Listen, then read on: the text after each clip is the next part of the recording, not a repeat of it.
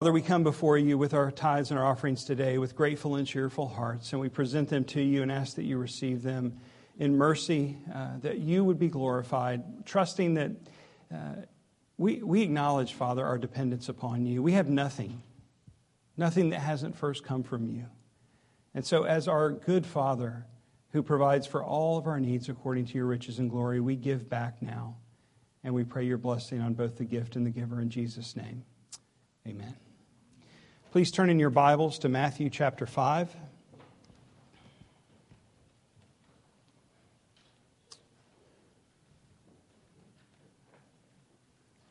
Matthew chapter 5, we'll begin reading in verse 1.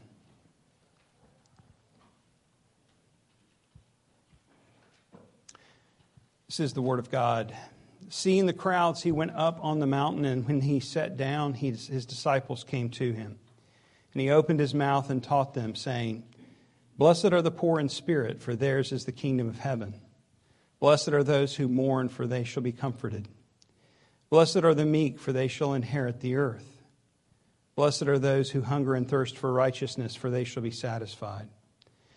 Blessed are the merciful, for they shall receive mercy. Blessed are the pure in heart, for they shall see God. Blessed are the peacemakers, for they shall be called sons of God. Blessed are those who are persecuted for righteousness' sake, for theirs is the kingdom of heaven. Blessed are you when others revile you and persecute you and utter all kinds of evil against you falsely on my account. Rejoice and be glad, for your reward is great in heaven. For so they persecuted the prophets who were before you. Let's pray. Father, we thank you for your word to us, and we pray that you would now give us ears to hear and open the eyes of our heart that we might understand, that this would not be a time that we tune out. This would not be a time that we allow the weight of the world on our shoulders to imagine and think about all of the things that have gone this past week or could go wrong this next week, or all the things that we need to do. Lord, would you give our attention to your word now and help us to hear, that you may be pleased in Jesus' name. Amen. Please be seated. If you haven't been with us, we've been working our way through this now chapter 5 of Matthew. We're working our way through the book of Matthew. We're here in the Beatitudes. This is the fourth and final sermon in the Beatitudes. We're going to look at the eighth and final Beatitude in verses 10 to 12. The Beatitude itself is a little bit puzzling. All the others kind of make sense to us in terms of the spiritual growth that we think about, but most of us don't think of persecution, being persecuted even for righteousness' sake, as something that we would grow in or mature in. But yet here it is. And here it is at the end. It kind of serves as the conclusion. It's also puzzling because in verse 12 we're exhorted to rejoice and be glad in it. And that may be the hardest part of all of this. Okay, we have to suffer. Okay, we'll face opposition for the sake of the gospel, for following Christ, but rejoice and be glad in it. How are we supposed to do that? How is that possible? And yet we see this taught in a number of places in Scripture. We read one from 1 Peter this morning. We might think of James, which we'll look at briefly in a minute. The answer that is given in the text in verse 12 is rejoice and be glad, for your reward is great in heaven, or your heavenly reward that you await is great. Yet we still feel the tension in this life. None of us want to suffer. None of us says, sign me up. I want to do that. I want to endure that. I want people to, sucker punch me in the stomach. We don't want it. And then on top of that, to rejoice and be glad. We feel the tension. And so it's important for us to remember, and if you've been with us, we've talked about this quite a bit, but just for summary's sake, there's an arc in terms of our understanding of the Beatitudes, that there is a flow in them. Not necessarily that they all follow in order in our lives consecutively in every case, but there is a sense of movement through them that they will follow the other. And so this is kind of one of the marks of Christian maturity, that as we grow in grace, we'll face opposition. Others will not like us. Yet we've also seen, and this is important to remember, that these are the work of God's grace in our lives, not a list of behaviors that we perform. That is, God does not become our debtor because we do these things. God doesn't owe us because we develop any of these attitudes. Rather, each is developed in us by His Spirit, by His grace, so that both the attitude and the blessing are His gift to us. And when we remember this, it transforms how we understand all of the Beatitudes, but I think it's especially true of this last one, that we could see that there is a call to persecution, a call to endure it, not to seek persecution, but to endure persecution, and then the exhortation that follows, rejoice exceedingly, we could say, and be glad in it. Persecution for the sake of righteousness becomes a testing of our faith. We saw that in 1 Peter. It is a proof that our faith is genuine. If we endure persecution for righteousness' sake, it proves the genuineness of our faith. I mentioned the passage in James, "Count it all joy, my brothers, when you meet trials of various kinds, for you know that the testing of your faith produces steadfastness, and let steadfastness have its full effect, that you may be perfect and complete, lacking in nothing." And while James is speaking very broadly of various trials, it would include all kinds of trials that we face in this life, not just persecution for righteousness' sake. It would certainly include this in that. And so then part of our rejoicing in the end, part of our rejoicing in the persecution that we face is linked to our growth in Christ-likeness, and it demonstrates the proof that Christ has taken hold of us. How else can we explain it? Who else is enduring persecution for the joy that is set before them? It is only in Christ that we can do this. And since Christ is the perfect embodiment of the Beatitudes, then he is both our example and the fulfillment of each. And we certainly see persecution for righteousness' sake in the life of Christ. His entire life is a testament to this, but especially in His death do we see this ultimate display of enduring evil for being unjustly crucified, being reviled, and being persecuted unrighteously. So we then can understand, if He is not only our example, but our fulfillment of these things, which we receive by faith, that we are called to join Him in the suffering. That's what Paul talks about in Philippians 3. "But whatever gain I had, I counted as loss for the sake of Christ. Indeed, I count everything as loss because of the surpassing worth of knowing Christ Jesus my Lord. For His sake I have suffered the loss of all things and count them as rubbish, in order that I may gain Christ and be found in Him, not having a righteousness of my own that comes from the law, but that which comes through faith in Christ, the righteousness from God that depends on faith, that I may know Him and the power of His resurrection, and may share His sufferings, becoming like Him in His death." So the question that's before us today, as we look at this passage is, do we see and understand and take hold of the surpassing worth of knowing Christ? That is Christ most precious, most glorious, and most worthy in our hearts? Or are there other things that we desire more, other things that we wish to possess? Philippians says everything else is rubbish. Everything we could ever want or gain is ultimately a loss or a liability. In the end, it is only Jesus, knowing Him and being known by Him according to the unending love of our triune God. If any other motivation surpasses our knowing Christ, be it our performance and our self-righteousness, be it pleasure or possessions, be it power or fame, plug in anything here. All of this is worthless. Count it as rubbish in comparison to knowing Jesus as our Savior, Redeemer, and friend. So my hope for us today is not simply to understand that we're called to endure persecution, but that we can indeed rejoice and be glad in it to the glory of God. That we can be known by God and be called His own, that is His children, children of the Heavenly Father, is all that is worthwhile, and frankly all that will remain in the end. So look now at verse 10, and we see here the last, the eighth beatitude. "Blessed are those who are persecuted for righteousness' sake, for theirs is the kingdom of heaven." We're going to go through each verse, so we're kind of circle around. They're all connected. So we're going to come back to some parts, just explain that so you don't think I'm repeating myself when I get to verses 11 and 12. But the first thing we notice about this beatitude is that the type of persecution is specified, that it is for the sake of righteousness. So this excludes any persecution that's not for the sake of righteousness. And we understand that everyone endures persecution in life. I mean, to live is to face opposition in various ways. Believers, unbelievers, everyone that lives knows some form of persecution. We've all been falsely accused. We've all been wronged by someone with power over us. We've probably all been robbed of something that we've earned. We've all been left out or ignored in some setting. Some of us may have been physically harmed for what we believe. Everyone knows persecution in a world racked by sin.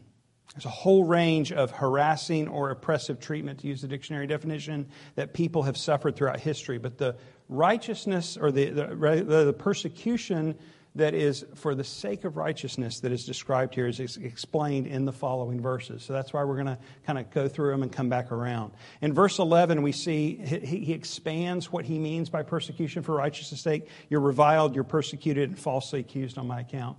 And then he brings in this comparison in verse 12 with the persecution that the prophets of the Old Testament faced.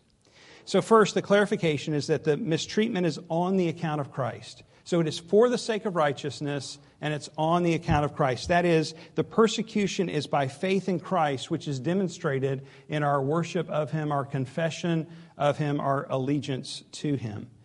And as we read this morning as well, Jesus foretold this. He told His disciples, for example, Matthew 10:22, the world will hate you for my name's sake, but the one who endures to the end will be saved. Or John 15:19, if you were of the world would love you as its own. But because you are not of the world, but I chose you out of the world, therefore the world hates you.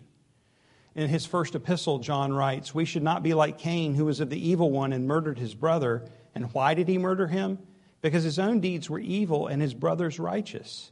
Do not be surprised, brothers, that the world hates you. John Stott comments on this and says that the persecution that is for the sake of righteousness, that is on the account of Jesus' name, is such because they find distasteful the righteousness for which we hunger and thirst, and because they have rejected the Christ we seek to follow. Persecution is simply the clash between two irreconcilable value systems.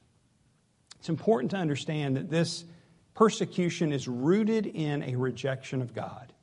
That's where this is coming from. The Creator who has revealed Himself in creation and revealed Himself most clearly and especially in the sending of His Son, the person of Christ, everyone is without excuse. Knowing this should then cause us to understand, because it's not rooted in necessarily a hatred of us, it's ultimately rooted in a hatred of God, a rejection of God. This should also help us realize it's not a rejection of us because we're holy or just or full of love, but rather because God is perfectly holy, perfectly just, and perfectly full of love. And in the same way that it is for righteousness' sake and on the account of Christ's name, we must also realize that there is some persecution we will face as Christians that doesn't fit this category, although we might claim that it does. How many Christians have called out persecution because they were a jerk? Somebody just called them out on it. That's not persecution for righteousness' sake. How many have cried the same when they mishandled their boss's resources by using company time to witness? Persecution, yet they were robbing their boss. How many have claimed this when they spoke hatefully and had malice in their hearts in responding to the ways of the world? Persecution. These are often the people who speak only of Jesus as flipping tables over in the temple, and never of His description of His own heart as gentle and lowly. These people typically believe that the government, if it would just be Christian enough, would save us all. Such an attitude is ultimately a rejection of the power of the gospel, because it is only the gospel that can do in our hearts what no flipping of tables or legislation could ever do. That is, changing our hearts, bringing us from death to life. All of us would agree there are times to flip tables, although just as in the life of Jesus, it was the exception, not the norm. Even more so, maybe in our lives, it should be the exception, not the norm. We shouldn't be too eager to do that. All of us would agree that good laws are something that we should pursue. But our hope is not in our ability to change hearts, nor is it in the morality of mankind, but in the gracious and powerful work of the cross to bring the dead to life. That's where our hope is. The gospel works in power. Make no mistake about it. It is just not in the way that we perceive or desire power. We want to see strength, and God puts on flesh and comes in humility. We want to see conquering, and God uses nobodies to proclaim the gospel and disciple believers in the faith. We all think of the famous Christians throughout time. There was someone who led them to Christ. You don't even know their name or that they ever existed. Who taught their Sunday school class, who prayed for them, who loved them, who discipled them in the faith. And you don't even know they ever existed. We want to see conformity. Yet God works through weak vessels who are stumbling and falling to straighten bent paths. He does all of this in an upside down way. Why? Because in our weakness, His power is made much of. In our weakness, He is glorified. In our stumbling and falling, people see a glorious and all-powerful God. So may we not mistake as noble such persecution that is not for righteousness' sake, but instead may we trust Jesus and His power alone to display His glory, and never trying to seek power for self-righteousness' sake. That's the enemy here. That's our go-to for self-righteousness' sake. We are, we're great at defending ourselves. How many conversations do we have in our heads where we argue our case? Of course, we always win the case, right? Because there's no one arguing in our head. It's just us. But we defend and defend and defend for self-righteousness' sake. One other point to note is in verse 12 that he compares our suffering for the sake of righteousness to that of the Old Testament prophets. And since we just went through Jeremiah, we don't have to go through and look at examples of this because we just spent over a year looking at many examples in the life of Jeremiah where he suffered persecution for the sake of righteousness. But I would simply point out that the mistreatment that the prophets of the Old Testament endured was more the norm than the exception. And God told them this. I mean, he told Isaiah that the people would be ever hearing but never understanding, ever seeing but never perceiving. And because they didn't want to hear and they didn't want to see, they rejected the prophets' messages and they rejected the prophets, persecuted them. The blessing that comes from this beatitude is then pronounced, theirs is the kingdom of heaven. This is the very same blessing of the first beatitude. And so, in a sense, it serves as an inclusio or brackets around the whole Beatitudes. This is the whole of the citizen of the kingdom of God. This is what a citizen of God's kingdom looks like, these descriptions. And it also reminds us of the promise that is ours, our ultimate reward, that the complete inheritance of the kingdom is what awaits us who trust in Christ as Savior. Now, circling back around to verse 11, let's look a little bit closer. We see the expansion of the explanation of what it means to suffer for righteousness' sake. Blessed are you when others revile you and persecute you and utter all kinds of evil against you falsely on my account. Notice the change in speech. He goes from third person, which is what he's used throughout the Beatitudes. Now he turns it to second person. Blessed are you. In a way, personalizing the message to the disciples who would hear this sermon and us who would read it. You are pronounced blessed when these things happen in your life. We've already considered the certainty of such things happening in the life of the believer. As you recognize your poverty of spirit, as you mourn over your sin and the sins observed in our world, as you grow in meekness and hunger and thirst for righteousness and on and on and on, as you grow in grace, one of the results of spiritual maturity is that you will face opposition. It is a result of our growth in Christ-likeness, in our sanctification, that we will suffer. So that becoming like Him in character, we will face mistreatment as He did. And this is why we can count it all joy. Because the persecutions we endure have a work to do in us. Again, none of us would sign up for this, but there's a work that suffering for the sake of righteousness has to do in us. It joins us in fellowship with Christ, as we read in Philippians 3. It proves the genuineness of our faith, as we read in 1 Peter 3. It tests and assures and strengthens us that we may be complete, not lacking anything, as we read in James 1. And so our faith is proved genuine, not just to the world, but to us. To us, that we would grow in our assurance. The forms of persecution are given in three: reviling, persecuting, uttering all kinds of evil against us. So we could say this is reproach or hatred, slander, and then just persecution, mistreatment, being opposed. So the first is hatred. We saw this already. Jesus said, "You will be hated by all for my name's sake." I find it interesting that the world in our day has co-opted this term hate. in many cases, to use against those who stand for godly righteousness. Anything they disagree with is called hate speech. It's brilliant strategy, because who wants to say they're hateful? Who wants to say, yeah, that's me. I want to hate people. Nobody does. And so it's intimidating, and it's intentionally intimidating. It's a form of bullying. And so let me tell you, don't be intimidated by the use of this term. At the same time, don't capitulate to the ways of the world. That's the intention of using such terminology. One of the woes that the prophet Isaiah spoke is, woe to those who call evil good and good evil, who put darkness for light and light for darkness, who put bitter for sweet and sweet for bitter.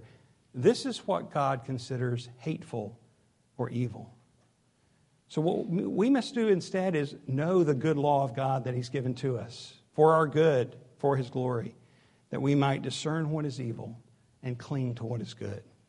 The second is simply mistreatment or persecution indeed. We may experience that as believers, maybe losing a job because of our faith or losing clients because of our faith. We might be ostracized by our peers because of our faith.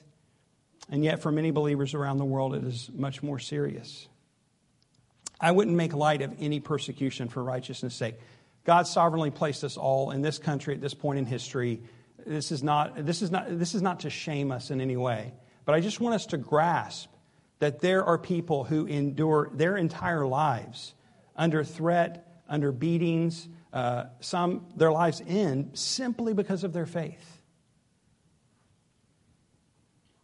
We shouldn't forget them.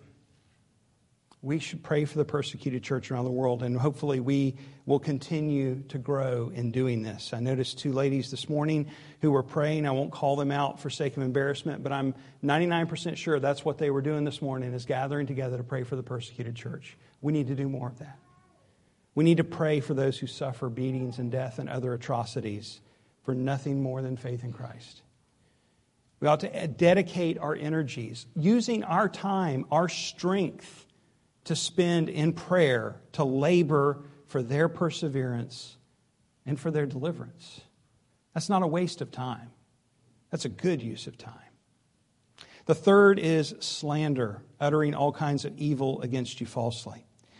Now, if the accusation is true, as I mentioned earlier, if we're a jerk and somebody calls us a jerk, then we're just a jerk.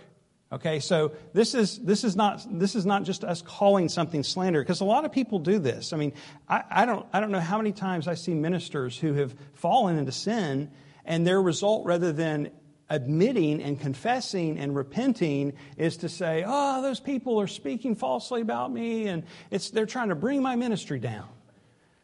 We've all heard those stories. That's not what's being spoken of here. That should not be the case in our lives. We shouldn't tolerate such. Instead, what this is speaking of is actual slander, false accusations against us because of their hatred of God. Peter addressed this in another part of his letter, in his first epistle. He's speaking to a persecuted church. That's why there's so much from Peter that addresses this. But in a different passage, even if you should suffer for righteousness' sake, he writes, you will be blessed. Have no fear of them, nor be troubled, but in your hearts honor Christ the Lord as holy, always being prepared to make a defense to anyone who asks you for a reason for the hope that is in you. Yet do it with gentleness and respect, having a good conscience, so that when you are slandered, those who revile your good behavior in Christ may be put to shame. For it is better to suffer for doing good, if that should be God's will, than for doing evil.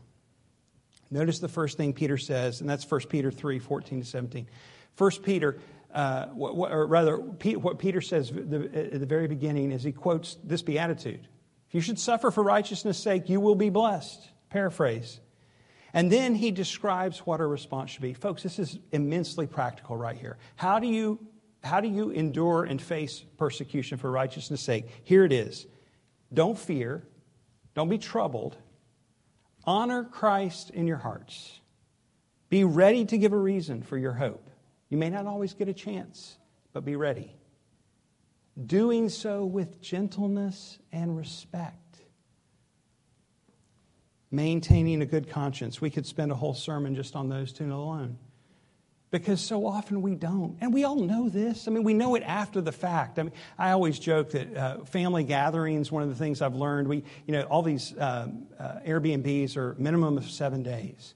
So you plan a family gathering and you do the 7-day thing and you realize, or I've learned, 3 days is enough. I love my family. But after 3 days, I do have to do a ton more repenting than if I just left on the morning of day 4. And so I've told them that, like 3 days, that's it. That's all I'm going to commit to. I know that I often do not respond with gentleness and respect. How much more so when we face opposition from a world that hates God? So we have work to do in here. There's a lot of growth that we can do, but our reaction must be seasoned by grace. It must taste like grace.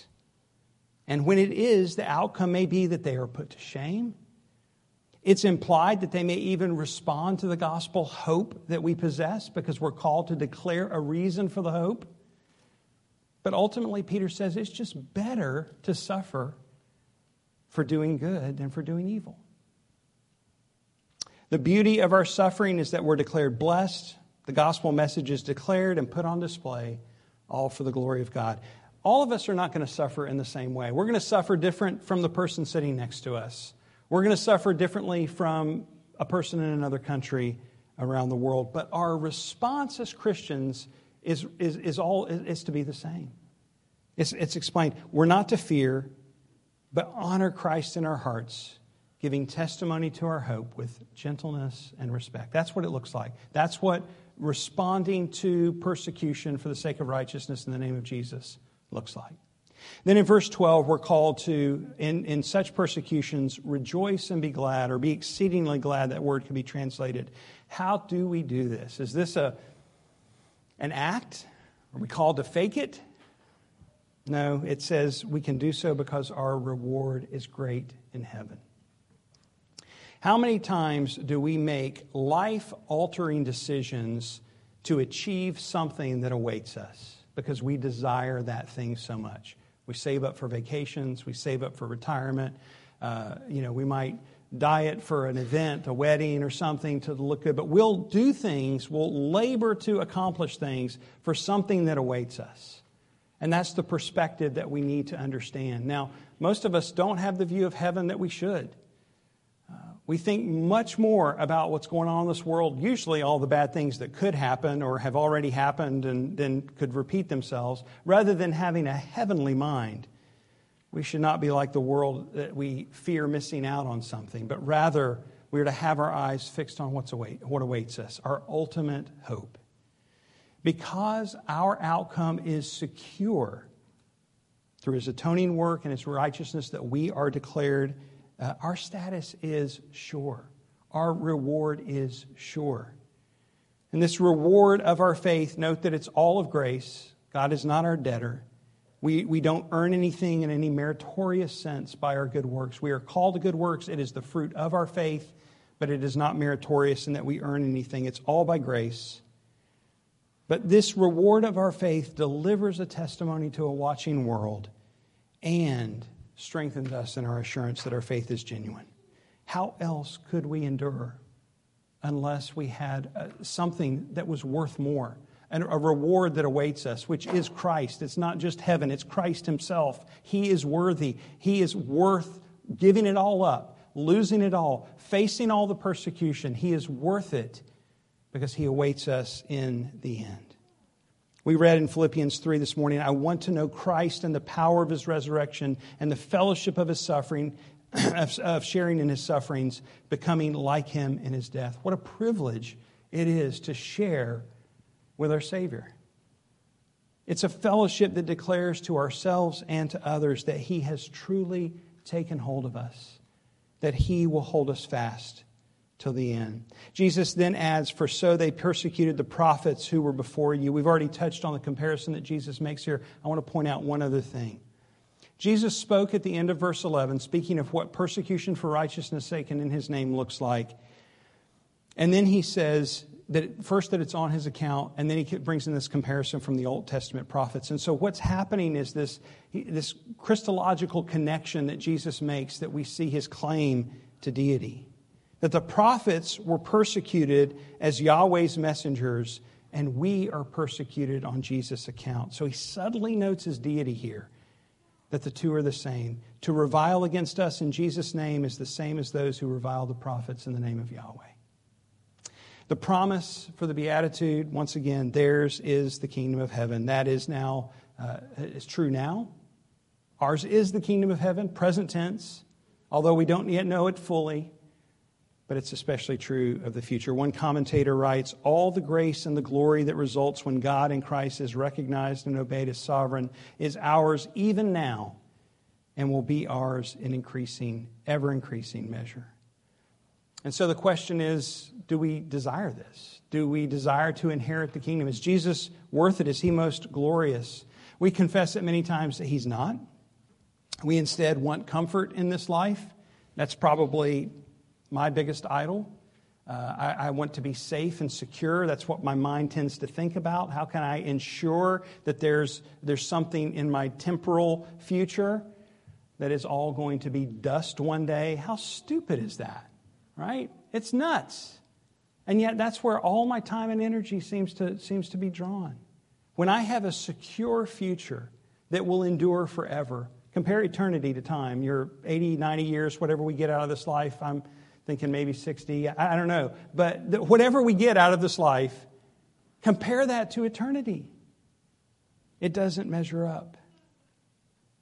Jesus describes the kingdom of heaven as a pearl of great price.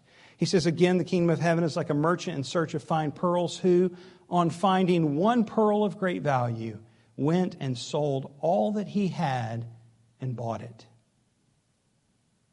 In our hearts, do we desire to give it all up to follow him? Let me say to you all today that Jesus is worth it. He laid down his rights. He laid down his heavenly position to come and to die for all our wrongdoing. Not only that, he obeyed the law in every way, and through faith transfers his righteousness to us. For our sake, he made him to be sin who knew no sin, so that in him we might become the righteousness of God. Because of the great love of our God, he sent his Son. And this great act of love demonstrates the worthiness of selling it all to buy the priceless pearl of the kingdom. Jesus is worth it. He is the radiance of the glory of God and the exact imprint of his nature. And he upholds the universe by the word of his power. After making purification for sins, he sat down at the right hand of the Majesty on high. He himself bore our sins in his body on the tree, that we might die to sin and live to righteousness. By his wounds you have been healed. His name shall be called Wonderful Counselor, Mighty God, Everlasting Father, Prince of Peace. The Mighty One, God the Lord, speaks and summons the earth from the rising of the sun to its setting. Out of Zion, the perfection of beauty, God shines forth. So may we rejoice and be exceedingly glad, even in persecution, because Jesus is glorious. He is worth it all. May we exclaim with the psalmist and say, one thing I have asked of the Lord that I will seek after, that I may dwell in the house of the Lord all the days of my life, to gaze upon the beauty of the Lord. Let's pray. Father, we confess that our desires are so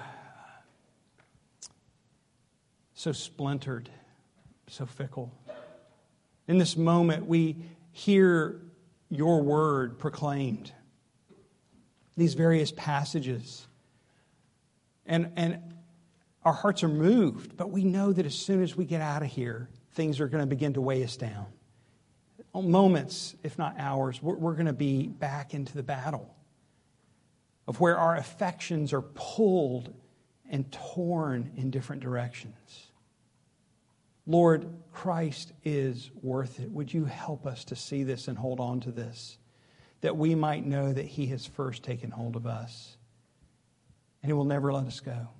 May this strengthen and assure us so that we might, in the face of persecution for the sake of righteousness, rejoice and be exceedingly glad, knowing that the testing of our faith not only produces a steadfastness in us, but becomes a testimony, a reason for the hope that is declared to the world, and thus also a strengthening of our assurance, that we might know that our faith is tested and genuine.